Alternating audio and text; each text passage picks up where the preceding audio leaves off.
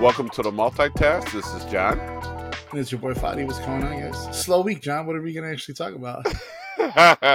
Well, I wonder if, I don't know if we should edit in the Law and Order dun, dun, dun, dun, type thing, but indictment came. As I told you, I didn't even bother to look at show prep. I think we just dive into it. There's a lot to go on. I even got Rachel Maddow. Rachel Maddow's in on a Friday night. Now that's how big it is. She's only working Monday now, but she worked Thursday night. Granted, Alex Wagner's on vacation, but remember I was sitting at the computer and I saw this blurb from the New York Times, like, whoa, what? And I screen capped it immediately. I think did I DM you or text you? Because I was like, you got to get this. I just remember I'm like, you were the first person I shared it with. And then I went ahead and said indicted on Twitter. So where were you and how did you find out that Trump had been indicted? Yeah, it's one of those things because I know you were talking about Tuesday. And although he'll be arraigned this upcoming Tuesday, we'll talk about it. But it'll be early in the election day, and I'm running. It's election day. But they were saying it's early in the day. It's going to be the morning. He'll be arraigned by like 1 p.m. our time. So it'll be interesting. But yeah, it was one of those things I'm grateful that I was able to stop what I was doing. I wasn't on set. I wasn't driving. I wasn't doing anything. I was just able to pull out my phone, enjoy the moment. I thought of you, and I sent it I sent it to you, and I realized that you had sent it to me like 30 seconds prior. And but I remember your conversation about, and not so much the Stormy Daniels case, but the other cases, much more serious cases. You thought, everyone's waiting for this, but I wonder how we'll actually feel, or is the country ready for what this means? And although that question is valid, it seems like we were pretty ready for it. We were celebrating. It was one of the moments I think we were waiting for, right? Once he was elected, John, we were waiting to make sure he didn't serve a second term. And once he didn't serve a second term, we were waiting for this first kind of indictment. I told you last week, as long as I see the word indictment, I don't care what comes next. It's like the Cubs World Series. I got one. I'm not selfish. I don't want another one because a lot of people didn't get that moment. So what a historic week, historic day. I wanted to ask you about, and you'll talk about your feelings, but the timing of it. They had pushed it back, and then it was that early in the day, it was reports that there was another case. So then I mentioned, I wonder if they're going to try to loop all these kind of victims into one case. And then there was people saying, well, they're not going to meet Wednesday. The Thursday's for something else. It turned out to be Thursday for this. Dumped it. Reports are they wanted him to surrender Friday. It looks like he's going to surrender Tuesday because of Secret Service stuff. But what do you think of the timing of it? Just the kind of Thursday afternoon dump. Well, I in a previous episode we referenced our boy Jesus Miro, or Jesus, not Jesus and Miro, but Jesus from Jesus Miro, and when he talks about his Friday, avoid the bookings, beloved. I think Trump was taking his advice. That's why he didn't turn himself in on Friday, because he didn't want to have that Friday booking and have to spend a weekend in Rikers. I don't know if they would have played it that way, but I think the first thing is, and I think in addition to time, we want to talk about sequencing. And you remember I said the one thing I do like about going first with New York is these are all tragic, I guess. But of the 3 potential charges, New York, Georgia, and the feds, the New York case is probably the least of a threat to our national security. And so while I hear people saying it's a somber day, a former president, I think that for me, that somberness I was talking about with you had more to do with the severity of both Georgia and the feds. And I think I did say that, the fact that he's paying off a porn star, it's almost like we're leading with comic relief, because I do think that the other 2 will be heavy on our mind, if that makes sense. So it's funny because I did predict that people might have a hard time with some of it, but I think my prediction was not necessarily based on indictment itself. It was severity of the case. And I think that New York going first, I don't think that will weigh on people the way that Georgia and the feds. What do you think about that assessment? Do you think that the reaction might be different strictly because of the severity, or what are your thoughts there? Interesting. Yes, this is not as a series of stakes. We don't know the charges yet, but reports are 34 count. That's a lot, right? And also, one of them might be a felony. So these might not be super, super serious charges. And I totally get it, right? A lot of the stuff is what they consider bookkeeping stuff. And Trump knew about it and lied about it. It's still a crime. But these are things that probably a lot of people do under the books. But I will say this, John. Someone mentioned that this was more important than the other ones. And I want to hear your take on this. Is they said because this was before the election and he purposely paid her off to hide the fact that it was going to come out right before the election. Could it have swayed the election? The rest of the people, someone made an argument that the rest of the stuff would have never happened, but he went against the will of the people by hiding things that the people should have known. I personally disagree. The other stuff, I think he would have still been elected. I don't think people were going to change their minds because of this. But and the other stuff was just way more serious. Obviously, he tried to overthrow the government. But what's your take on that? First of all, this is the first time I heard that, but I do think that there's some merit there, right? And I think the merit is it's kind of like the original sin, right? Without stop number one, you don't have stops two and stops three. So I do think there's some validity there.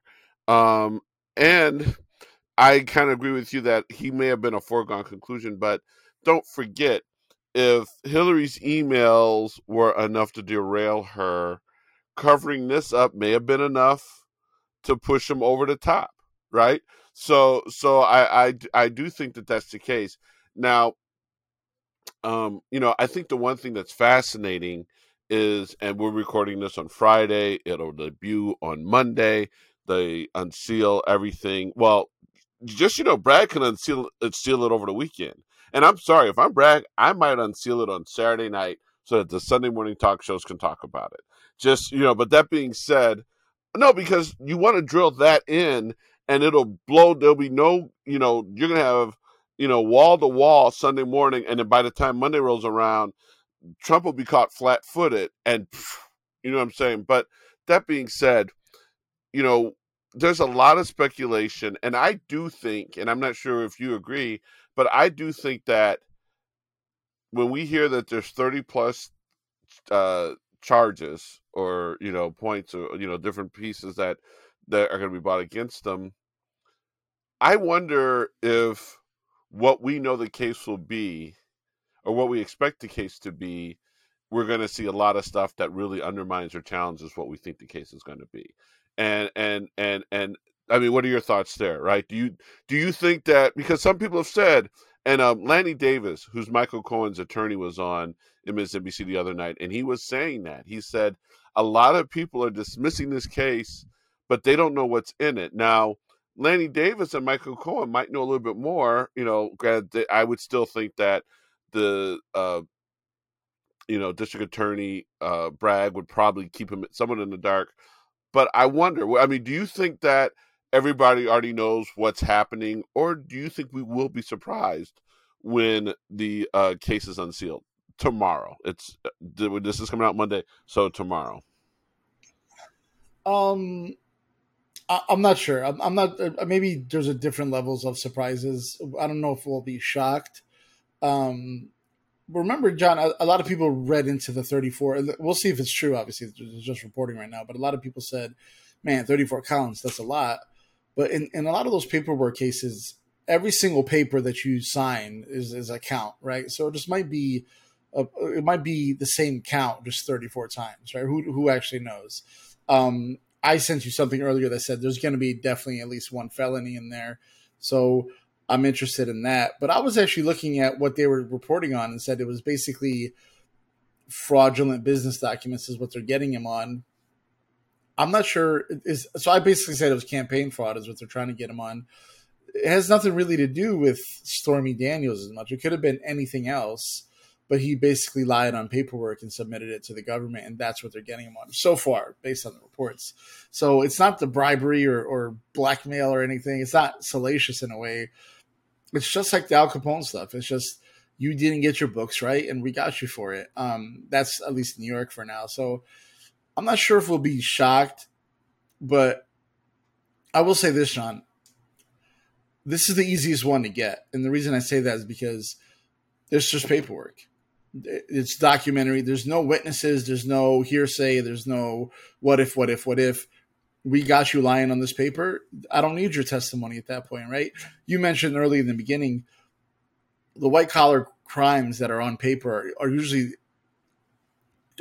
easy to convict because there's nothing to counteract. There's nothing to counter prosecute on the paperwork. Does that make sense? So I think this one, I don't know if we'll be shocked, but I think I think they have him dead to rights if that makes any sense. Well, and to your point, I think that's why it might be an overreaction to say that Cohen's conviction is a liability, because what a lot of people don't really truly fully appreciate is the fact that someone like Cohen, or in many cases any witness that is a co-conspirator to someone else, is going to always be a viable witness. And the fact that they're convicted, some people use in a way to discredit them, but the other way to look at it is, no, don't. There's not really discrediting it, because these are the ones who are showing you where everything's laid out. And more importantly, in the case, to your point about the white collar crime, is Cohen just needs to be the narrator. And all he has to do is tell you what you're seeing. But what you're seeing is the stuff that's not got credibility issues. You can actually probably go and say, we can verify that this paperwork was filed this way, this paperwork was filed that way, this paperwork was filed this way. I think, and I heard someone even talking about there even could be some level of conspiracy, which I would assume there's no misdemeanor conspiracy, right? But look, I do. I mean, I will tell you, the Democrats are doing a good job of not really messaging on it, because that also, to me, that illustrates or underscores the seriousness of the issue, right? The right has said some crazy things. Lindsey Graham talked about him wilding out on the way to court. Lauren Boebert has said some crazy stuff. MGT is going to go there. I hope MTG will get arrested, will do something foolish and get arrested. Kevin McCarthy's comments were just deplorable. This is a serious thing. And, let's just say part of anger is this. The black guy, i.e. Barack Obama, never had this type of stuff. And based upon the way the Republicans prosecute their opponents, that's got to be unsettling. Let's not forget, they tried to get the Clintons on Whitewater. They tried to lock Hillary up. And I don't think the Clintons have ever had to have their Secret Service detail make arrangements for them to turn themselves in. Hunter Biden. Someone said that. I'm not sure you saw the joke where they said Hunter and Joe were watching the indictment on Hunter's laptop. But what I'm saying is, there's a lot going on here. It is serious. Of the three, it's probably the least serious. It's one we had the most fun with. But I think what frustrates me though is, had Clinton, Obama, Biden, Gore, any of the people, Mayor Pete, MVP Harris, if any of them had something of this caliber, I'm not talking about January 6th, I'm not talking about the Mar-a-Lago documents, I'm talking about this caliber, this would have been a career ender for them. And how the Republicans are rallying around this has got to be, I think what you exploit is not the case, but the Republican reaction to the case. How does that sound? Yeah, 1000%. That's actually my favorite part of this. I'll talk about that in a second, but you're absolutely right about the fact that Republicans are losing their lid. But I think it's because, and you mentioned this before with the Biden impeachment and stuff. because I was actually worried about that, and I now have zero fear about that. But you said, well, they said if they impeach Trump, we impeach Trump, that they'll do it to Biden. And you were basically like, let him do it. Like, there's nothing there. Like, there's nothing there. Let him do it. And I think that's what Republicans are actually upset about is they went after Barack, they went after Hillary to no avail, and their guy got. And they're like, well, this sets the precedent. What do you mean this sets the precedent? You went after Hillary. You try to go after Barack. Like, you set the precedent. But to say all that to say, if they want to do it to Biden, let them do it. There's nothing there. There's nothing there. And if there is something there, John, we actually have a standard in this Democratic Party. If Biden commits a crime, I want him to be prosecuted to the fullest extent of the law. Because I'm not a Biden cultist. I don't believe that he is my Lord and Savior. Biden's a great president. He's doing a great job. If something were to change and he just went on a crime spree, then I want him to not be the president anymore. The Republicans don't feel that way. Sorry, that was just a mini rant. But you talked about the fact that the Republicans are. But see, you hit a good point, and this is going to sound really. Maybe I might be going too deep on this one and bringing in things that aren't related, but I've often felt that that's why the Republicans and the right doesn't like wokeness. They don't like, black folks or marginalized groups, getting power. You know why? Because if Republicans and the white folks they represent were shitted on the way that marginalized people were shitted on, they would seek retribution against those folks. And part of the reason why I think they don't want real history, including Jim Crow and all that other stuff taught, is because they know, and they probably are fearful that, well, black people are going to do to us what we did to them. Right. Mm-hmm. And now let's move to the right. And because think about it, they're already saying it. If you impeach Trump for something illegitimate, we're going to impeach your next guy just because. I saw someone tweet out today that, the next time there's a Democratic vice president, some local prosecutor can just chase him down.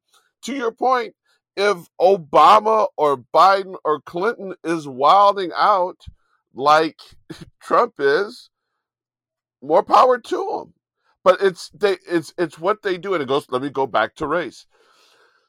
What they will see is they try to, when you deal in a world of false equivalencies, which is what the right does a lot more than the left, and the right does it with the support and aiding and abetting of the media.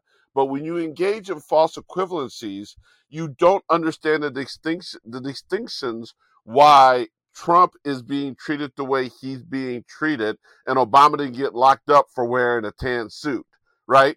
There's a difference. They don't understand the difference. But when you traffic in false equivalencies, you begin to believe the false equivalencies. 100%.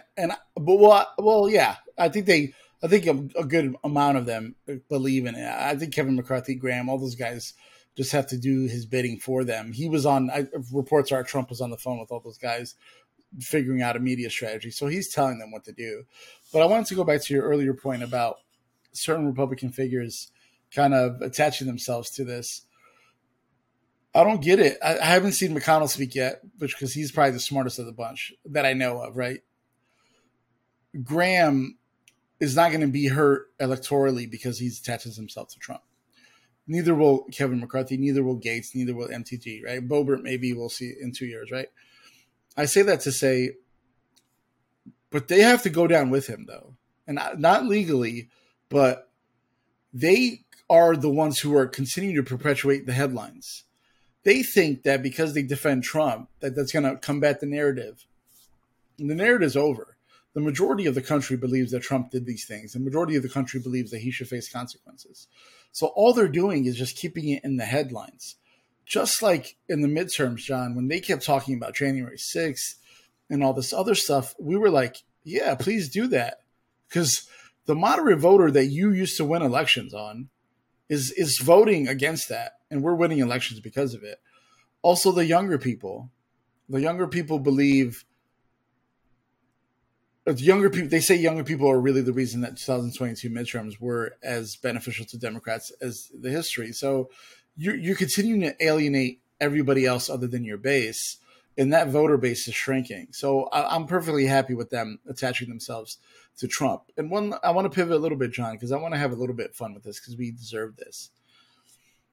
Can you describe to me the staffer that has to run in and tell Trump that he's been indicted? Or how do you think? Does his lawyers get a call? The reports are Maggie Haberman says that he was initially shocked. Remember, the day before he started tweeting or whatever, Truth Socialing, that, they dropped the case. It's over. See, I told you guys that all of a sudden, 12 hours later, bam. So can you think, how do you think this came about? Or what do you think happened? Did he get a heads up? Was some lonely servant, cook or something, have to walk in and because everybody was scared? How do you think that happened? I don't know how it happened. I'm sure he got, if he is not on social, he got a text, a call. Um, I'm sure his DMs were blowing up. I don't know how. I just know he knew it was coming.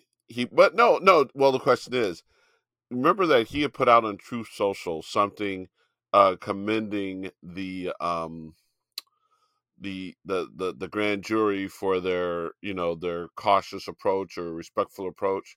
So maybe he really truly was under the impression that he was going to get not get charged. I don't know. I've not really tried to figure the man out.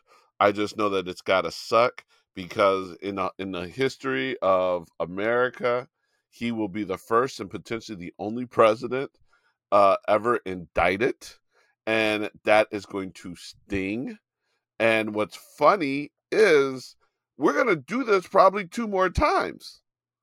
We're going to do this two more times. So it's one thing to be the first president to be indicted, but he's going to also break a record of being indicted most likely three times, right? So that's where it gets really funny. And don't forget, I don't know how grand juries work. I don't know who else. I still think I wonder if we're going to find that there's other people that get indicted with him in New York. I think we all truly believe that that there will be other people indicted with him in Georgia, right? But that's look. But you brought up the staffer thing, and I think we've talked about this in previous weeks, but we really got to dig down in this. The Secret Service is having to figure out how to protect someone who is now being brought into the criminal justice system. Now, I don't know if we've ever had situations where younger protectees, like someone's child may have gotten like a DUI or something or busted for drugs. But, dude, can you okay, I have dealt with Secret Service in many, many times over the years for any number of reasons. One of their protectees, sometimes it's a president, sometimes it's a family member, it may be coming to a venue that in the 90s that I was in charge of, or an event that I'm in charge of. And so what will happen is the day before they're there to do a walkthrough. Can you imagine the Secret Service guy that has to show up and do the walkthrough for lockup? And if we ever get to a situation where the man might actually be detained, can you imagine that? I mean, and one question, and I posted on Twitter, and I didn't get a lot of answers. You know how there's a question as to whether or not Trump is going to turn himself in, and I think everyone says he's coming in Monday, but if he ever got to fugitive status, would he lose his Secret Service protection? Because my question is that when you are law enforcement and Secret Service, are you aiding and abetting if Trump is supposed to turn himself in and he doesn't? Are you aiding and abetting there? Well, first of all, I bet you the legal counsel at the Secret Service has probably never had this question before. So I'm turning it over to you. What are your thoughts on all that I just laid out? I saw you making those rhetorical questions on Twitter, or you might have been actually asking, but thought you would find the answers. But I saw you saying that, and I was going to save it for the pod. I'm going to push back a little bit on this. The Secret Service is run by the United States government. Yes, Trump has a detail. Yes, that's provided by the government. But at any point, it's not like they're running their own little mini government, right? So they still have commanding officers. There's still a hierarchy there. And so, and we know from the January 6th Commission, and we know from Trump was president, Biden didn't trust certain Secret Service members. He had to go back into his Rolodex and figure out his old ones because he couldn't trust them. There's a lot of Trump loyalists. So I'm taking out that factor of like a rogue agent or nothing. But they're going to listen to what their boss tells them to do. And that's what they do. They're soldiers, right? So they'll figure out how to get him into the police station and then get him out. I don't think he's going to be in any sort of lockup. I think he's going to walk in, take a picture, do the whole thing, and then walk out. And if you were to say, I'm going to Mar-a-Lago and I'm not leaving, I bet you the Secret Service ranking member or whoever runs the U.S. Secret Service will be able to say, all right, you're off the detail, or arrest him. They could churn on him too, right? Not like an episode of 24, but they could say, hey, your job is to bring in Trump now. So I think that, I don't know. I love your rhetorical questions. I think it'd be a great documentary to really delve into it. But I really think that it's probably blown out of proportion. They're going to listen to what their commanding officer tells them is my gut feeling. But what will he tell them? I think I think that's the key, right? It's what are the instructions? And going back to what we were just saying before, you now have a situation in which there's a whole new dimension. And what's so funny? It goes back to what I was saying before about how things would be different. We actually have a president who I hope they disrespect him enough to give him an ankle monitor, right? But I mean, I think he's a flight risk. I think that there's a lot going on there. Whew. But what's funny, and again, this may be why New York should go first, because I think the federal case and the state and the Georgia case are going to be a lot heavier. And do you think that with what he's potentially facing with the feds, we talked about espionage, we've talked about RICO in the case of Georgia. Do you think that any of the other things that he may get charged with might justify pretrial detention? No, I don't. I think they're going to play it pretty safe and conservative. Like, they wanted him to surrender on Friday. He's like, no, we're going to come in Tuesday. We got to figure some stuff out. So I think they're going to let him probably have a little bit more of a leash than a normal person would. I just think it's probably dumb. It's just probably dumb, right? They have all the leverage. There's no reason to necessarily go out of pocket. I think they have to play this so smart that I think they'll probably be a little bit less risky. Well, since we're on the topic, how do you think Tuesday goes? There's already been calls for violence. MTG is going to be there. Graham's going to be there. Do you think it's a mini January 6th where they try to storm the police station? Do you think, after years and years of watching NYPD beat up innocent protesters, do you think the NYPD shows a massive strength of force, close off 2 city blocks? But NYPD probably is very sympathetic to Trump and his allies. So is there a little bit of leeway there? What do you think? It's chaotic Tuesday? How do you picture it with all the rhetoric so far? Well, I think that as I forget who it was. It was Michael Cohen who was saying that they might not be well advised to try anything because NYPD. But don't forget the problem that we have when it comes to Trump and law enforcement is that some of us are fearful that some members of law enforcement are loyal to Trump. But if the NYPD is on task, especially depending on how they staff, I do think if there's walling out, it might be a case of run up and get done up, right? And here's the thing though, is I'm not sure if you know this, and then someone said this about why when Trump called for protests the other week, they didn't formalize. It is hard as hell. New York, or we should say the tri-state area, New York, Connecticut, Jersey. I'm not sure if people realize this. They have cameras everywhere. They have cameras everywhere. You can't, if you're driving into Manhattan between the bridges and the tunnels, they're gonna catch a license plate. They're gonna, meaning, um, and it's funny though that DC is not the same way, but they could very well make it hard to get away. And I do think, while a lot of people don't think that what's going on with the feds that they're moving too slow, I think the fact that there's about 1,000 folks right now facing some level of charges says people thinking twice about how they move. And I also think too that in addition to NYPD, um, because they learned from January 6th, uh, have you heard the phrase, if you're feeling froggy, leap? If they're feeling froggy, I think that there might be some law enforcement agencies that we did not know exist. So your thoughts? Yeah. Um, this is a fascinating question to me. Is I'm obsessed with this idea that the NYPD is probably sympathetic, or members of the NYPD, I should say, sorry, are probably sympathetic to Trump and his people who are going to be there.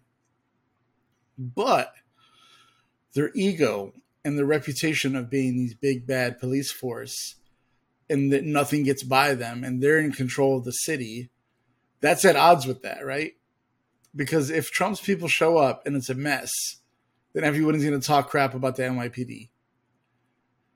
Now I understand their hesitation of if they come in with nightsticks and the hoses, so to say, then it looks like they're hosing their own people. You know what I mean? So I do believe this. It's more embarrassing to lose a fight against that crowd, and I bet you that they show up with every officer that's available. John, you've been there, right? I've been there. It's a super congested place. Like even when there isn't nothing going on, it's super congested. I think New Yorkers themselves would stop the protesters because New Yorkers don't play. I gotta go to work. I'm trying to catch a train. Get out of my way, right? DC is like this open land. I've never been in DC, but like it, at that point, like the rotunda and all that stuff is all like field. It's a straight walk. There's nothing there, from what I understand. New York's cabbies are coming out. Like New York's a very congested place. So I really think if New York's smart, they'll barricade a city block or two city blocks. Trump walks in, does his thing, and leaves, and then it's over. I think that's what they're going to probably end up doing. Hmm. Yeah. Well, it'll be. Well, the funny thing is, you do realize that they are camped out for they are camped out for a the press is. They're going to be at the airport in Florida, tracking the plane as it takes off.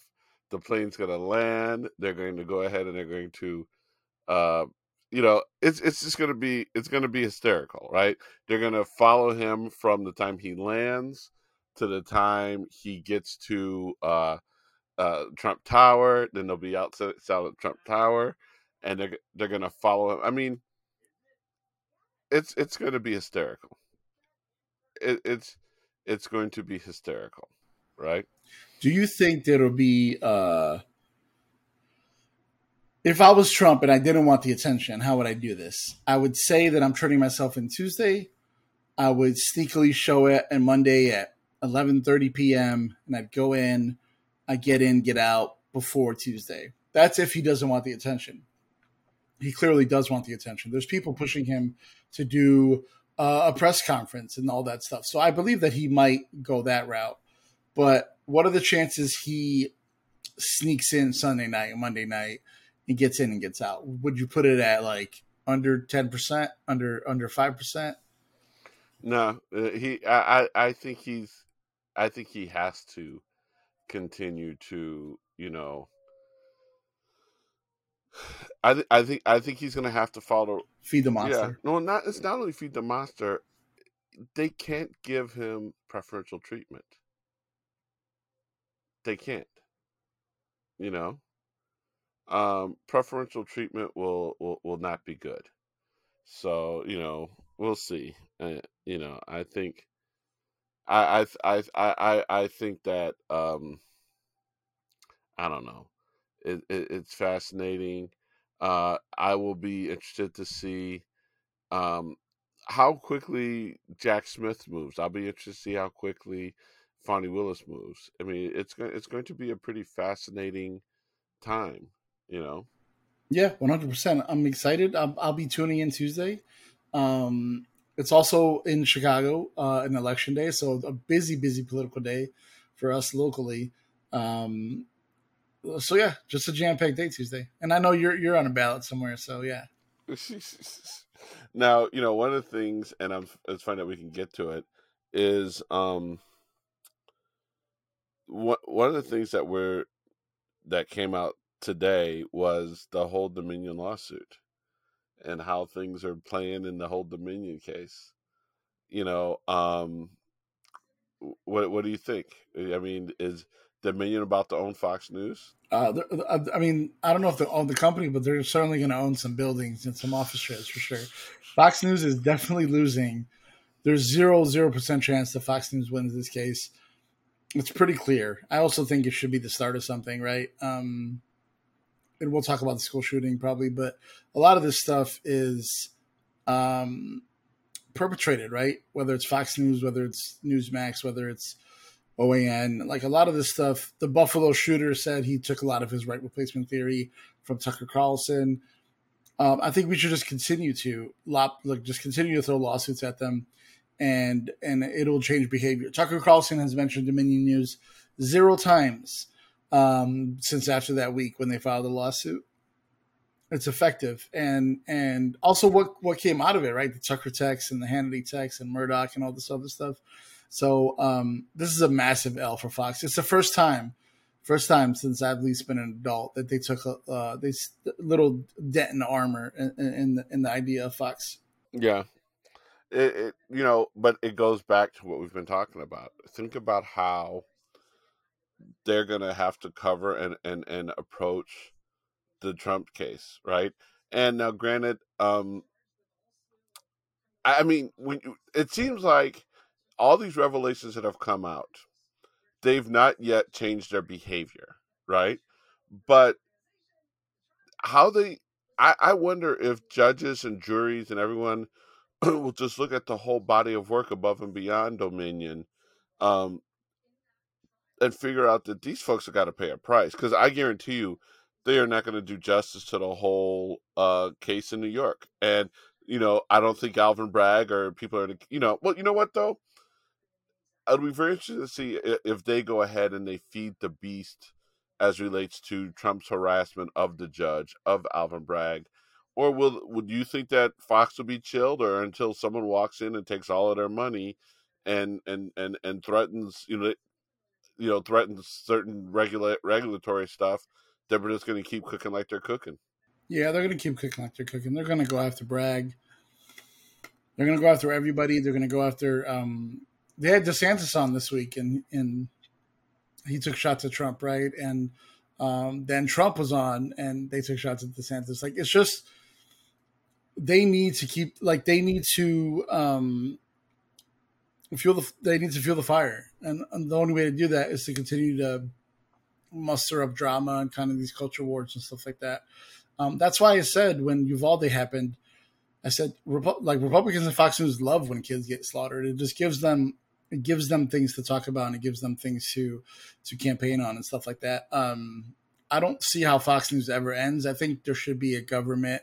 Speaking of the TikTok ban and all this other stuff, the FCC or whoever's in charge, the government needs to step in and say Fox News can't have the word news anywhere in their title. They shouldn't be on primetime TV.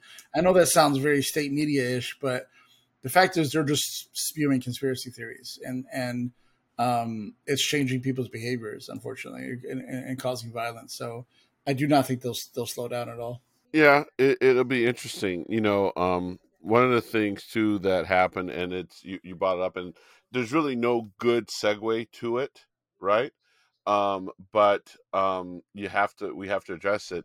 Is there was a school shooting this week? We lost 6 people plus the shooter, and of course the folks on the right did what the right does. What's interesting is we actually had um some rumors that the shooter was trans, but I've read something later in the week that says that might not necessarily be the case. The shooter may be non-binary, but may actually be a cisgender woman.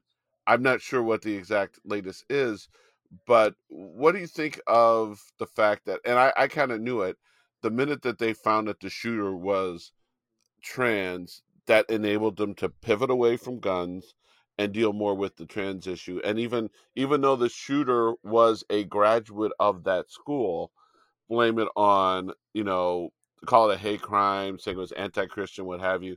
What is your take on the shooting in Tennessee?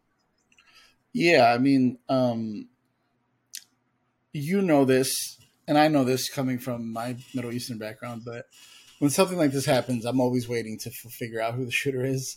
And I'm actually low key, I know it sounds horrible, but I'm low key wishing it's always a white guy because, first of all, the overwhelming majority of these shootings are white men or white kids or however you want to say it, right?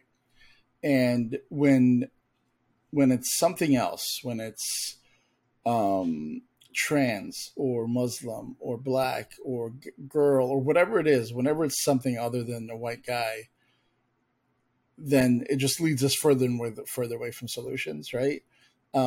We're pretty clear now that the assault ban was effective, and it didn't stop school shootings, but it stopped them from being so deadly, stopped them from being so frequent.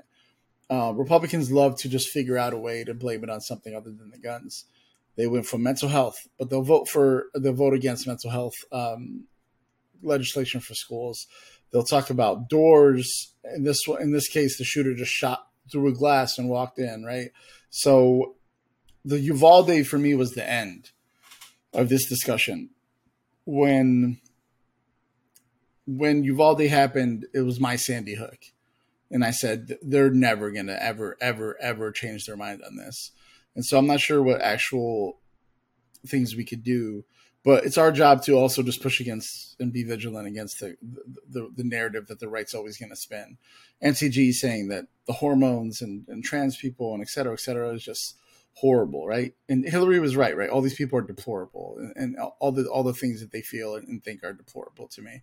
Um, yeah, I don't know. I also saw what you saw, right? You mentioned that this is early on. You mentioned that they're saying that it was a trans person. And then I saw later on that, like, oh, that's kind of been debunked or whatever it is, like you said, right? So I actually don't know what happened here. A friend texted me, John, this is actually interesting. A friend texted me, said, when when is it enough where someone from the left is going to grab a gun and really, really do damage, right? And what he was trying to ask was, how much is enough? Like, what's going to take for Republicans? Like, um, if this was Republicans or whatever it is, when will Republicans step in and say enough is enough? And I told them this might have been that, like a Christian school. At that point, we thought it was a trans person. Like this might have been said, "Hey, enough of this. I'm sick of your narrative, and I'm going after it." We don't actually know, right? I don't think it was that, but we'll see. But I guess my point is, the more and more kind of BS they throw at the wall, the harder it is for us to actually get anything done. Right. And just I'm going to read what we got here. It says authorities continue to answer questions about who Hell was and a motive behind the school shooting. While the shooter's gender identity is unclear, police told CNN that Hale was assigned female at birth and used male pronouns on social media. So one of the things that you know is right there is that the person in question, definitely was, not a trans woman, but was actually a female. I'm not sure what the identity is. Um, it's but I think the key is that as we know, when it comes to issues around trans or non-binary, the right is so quick to demonize that there was an effort to distract us by bringing that up. And as someone said, even if I still think no one really truly knows, right? But um, even if that were the case, if you look at the number of trans or non-binary people who carry out mass shootings, it is still small in comparison to straight white men. So you can't go ahead and take the one or two or three people who identify as trans or non-binary who have committed mass shootings. But more importantly, let's acknowledge this: when you have that many guns, the mass shootings are going to be from a diverse population. Now, I do think that they still would possibly um, trend in one demographic over another, but I think the fact that you now have one person who had a not clear gender identity commit the crime has less to do with their gender identity and more to do with the availability of guns. And even if you were to go ahead and say, well, maybe I thought that, could it be that fact that Tennessee has passed so many anti-trans, anti-gay, probably anti-non-binary stuff that this may have been a reaction to that. Well, if you don't have guns, that reaction would have been throwing a rock through the window. That reaction would have been spray painting. That reaction would have been anything but taking, so even if you are going to assign some type of character deficiency, which they shouldn't do, based upon sexual orientation, but if you're going to assign something, you have to realize that those character uh, traits that you are blaming exist everywhere, all throughout the world, and the only difference is here you have the great availability of guns. Well, that's the whole argument, right, John? Is that's the common denominator? All these shootings, whether it's man, woman, trans, gay, straight, Muslim, Christian, um, a supermarket, school, church, the only common denominator is guns, specifically AR-15. I think you were saying that they would throw rocks. Well, I mean handguns, right? Like if they took a handgun in there, but again, less damage, less less power that the police have to face, right? So that's the whole thing. Is guns is always going to be the constant in all the variables. And I don't know if you saw this, John, but I do want to commend the police officers, right? After Uvalde and the fact that majority of those police officers were terrified of going in because of the AR-15. I don't know if you saw this. I saw it on TikTok. Was the body cam footage of the officer, and it was a team of officers who went in super quick, super trained, not scared at all, and handled the situation. I guess I just want to say that because I know sometimes we can come across as like such anti-police, but it was actually remarkable to see that body cam footage in comparison next to the Uvalde shooting, which was a disaster in more ways than one. Well, the fascinating thing is the shooter. I mean, the cop who killed the shooter was actually we've got two. Well, I've got two things in common. First of all, was a Chicagoan, grew up on the north side, some more in your thing, but they actually are a graduate. He's actually a graduate of the University of Dayton. So, I'm not sure. We don't have a police program, so I can't necessarily. We can claim his character, um, but that brings up a good point though. That I'm trying to figure out that right footing because when things happen the way that they happen, we need to applaud this is a better response. We need to applaud how quickly they got there, and we only lost 6 lives. But once you say we only lost 6 lives, we've already failed then, right? So what is the proper way to view this, right? What is the proper way to view a successful operation? Because the successful operation is still in response to a failure of our society, right? So what is the proper way in your mind? How do you balance that? I mean, do you ever find it like, yeah, great job, but this should have never happened, right? So we need to lift up the first responders, support the first responders, thank them for all that they've done, thank them for their bravery. And you know what? This is gonna sound weird. Whether it's that one student resource officer down at Parkland, or the entire crew of folks who screwed the pooch down in Uvalde, I have a hard time even being critical of them, because most of us, now granted we're not cops, I don't know how most of us would react in those situations. Now I do find it weird that you had that many cops and no one, said I'm gonna, go in. But you know, these people put themselves on the line, put their lives on the line, and sometimes even just on a traffic stop, it could turn deadly, right? But we need to celebrate them and celebrate when they're successful.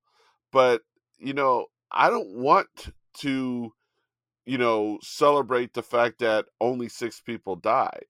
I don't want to celebrate the fact that also they're saying that one of the reasons why it was so successful, as far as the operation, was the shooter could not find a lot of people, because they actually had. But again, if you're in a school, the fact that you have to go hide is a problem. So how do we? I don't want to be so good at surviving mass shootings that we're not that we just accept mass shootings, is what I'm saying. And so what's your take on that? John, sorry to say, we have just accepted mass shootings as a society, right? Just like we accepted the fact that people are going to continue to die from COVID, and nobody's going to do anything about it, right? So that's the unfortunate part.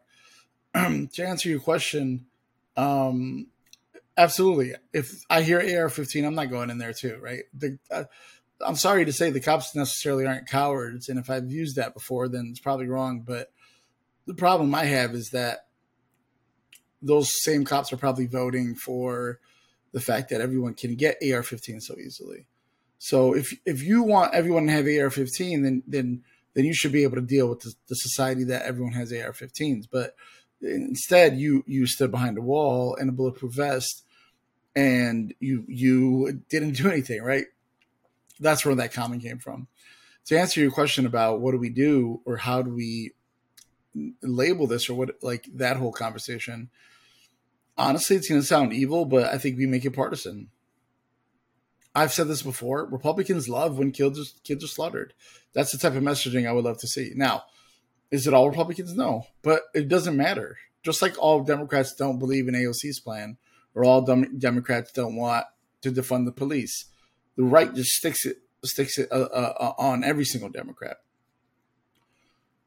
Frankly speaking, Republicans are the only reason that gun legislation isn't passed in this country.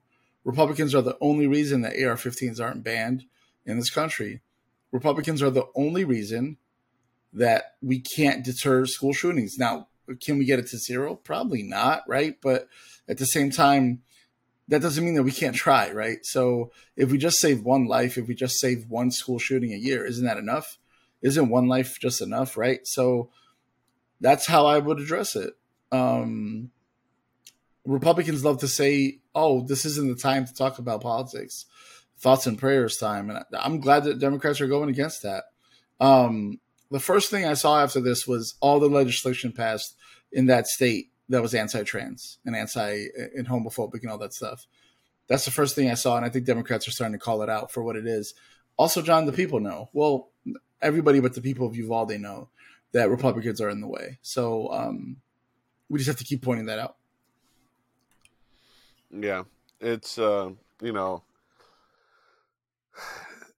it's I think here now. Granted, we end the week with Trump getting indicted, but I don't like the way that mass shootings literally are with us a news cycle, right? I'm not here for trauma porn. I'm not here from we need to, wear this out.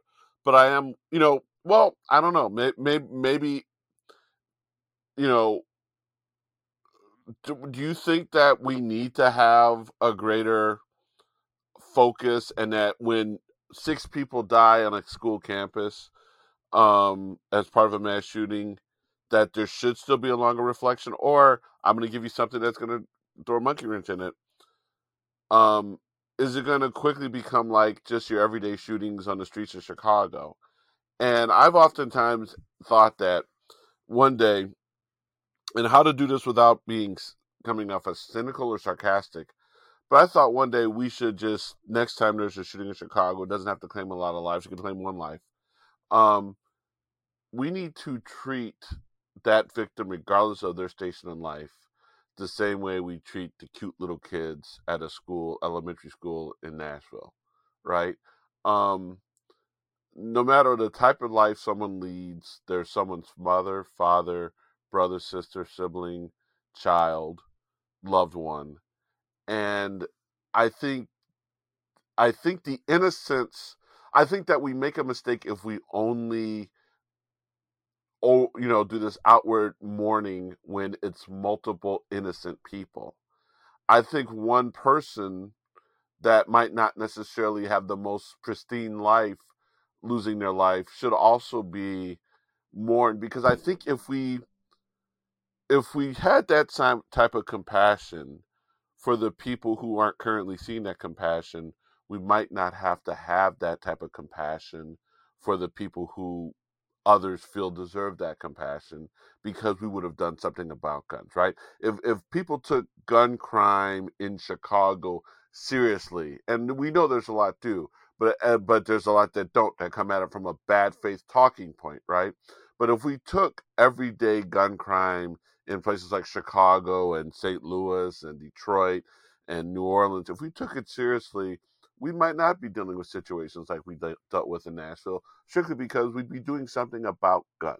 Um, I'm not sure. I'm not sure if that'll work because if killing white kids in elementary school doesn't do it, I'm not sure that um, the kids dying on the south side of Chicago is going to do it.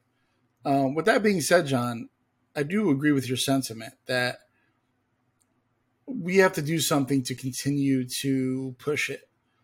My idea is probably a little brutal, but I am under the impression that with the parents' permission, we should start seeing the news should start seeing bodies everywhere. In my opinion, with the parents' permission, of course. The reason I say that is because I don't think Americans get it. There was a congressman from Florida this week, I believe, whose Parkland is in his district, if I'm not mistaken, who was trying to describe what an AR-15 does to a body, and that went viral. Another thing that went viral was the kids in Nashville were holding hands, leaving the building quietly, and people were like, "This is just really hard to see kids have to do these drills in real time."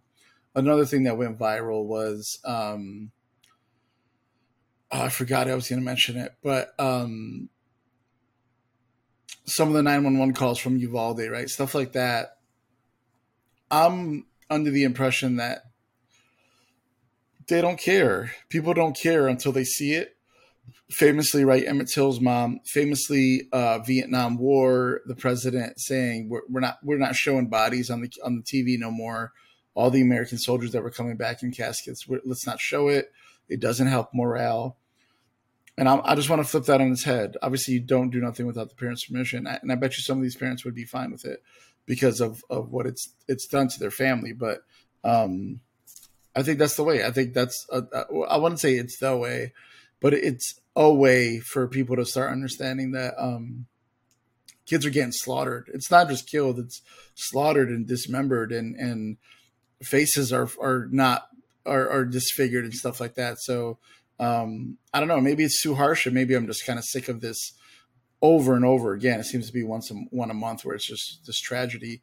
I think we need to stick it in people's faces a little bit more. Well, you know what was fascinating, and it was either the Washington Post or New York Times this week.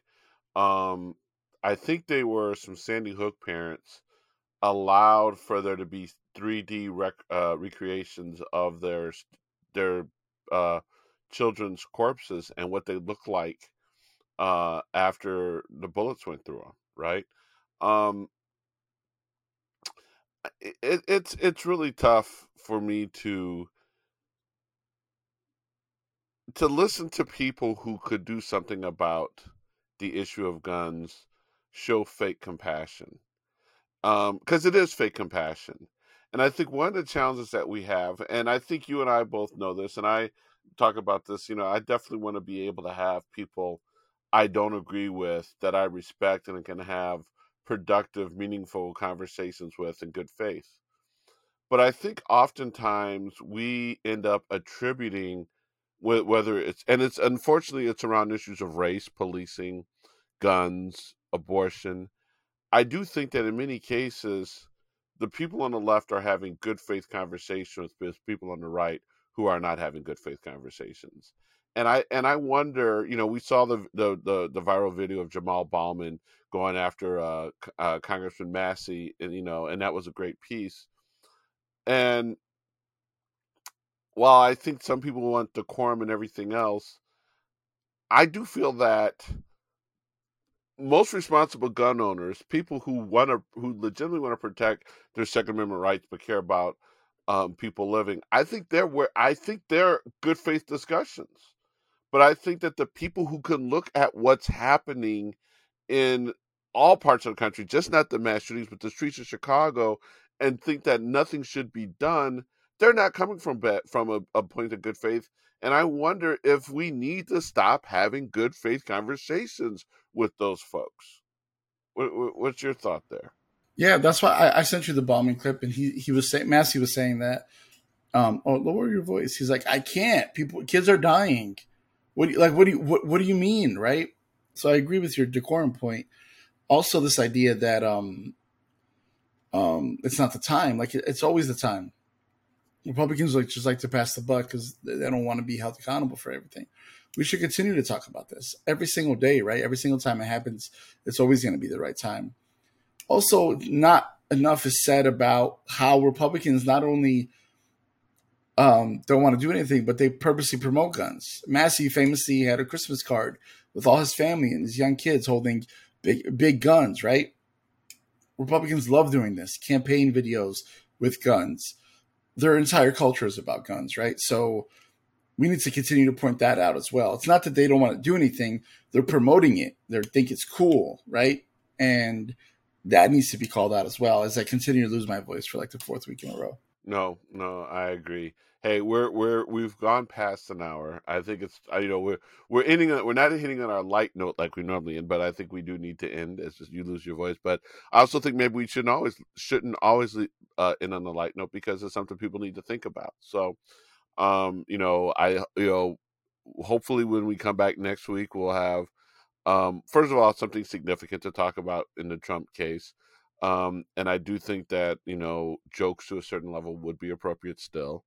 But I also wonder, at some point in time, we will be talking about the other cases. So before I sign off, I'm going to give you a closing message. Normally I just run it and just give a sign off, but do you have a closing message as I begin to wrap up? No, but my closing message is a closing question to you. Yes or no, will we see a mugshot ever? Yes, we will see a mugshot. We All will right. see a mugshot. All right. We'll see. So on that note, this is John signing off. This is Fadi signing off. Thanks for joining us, guys.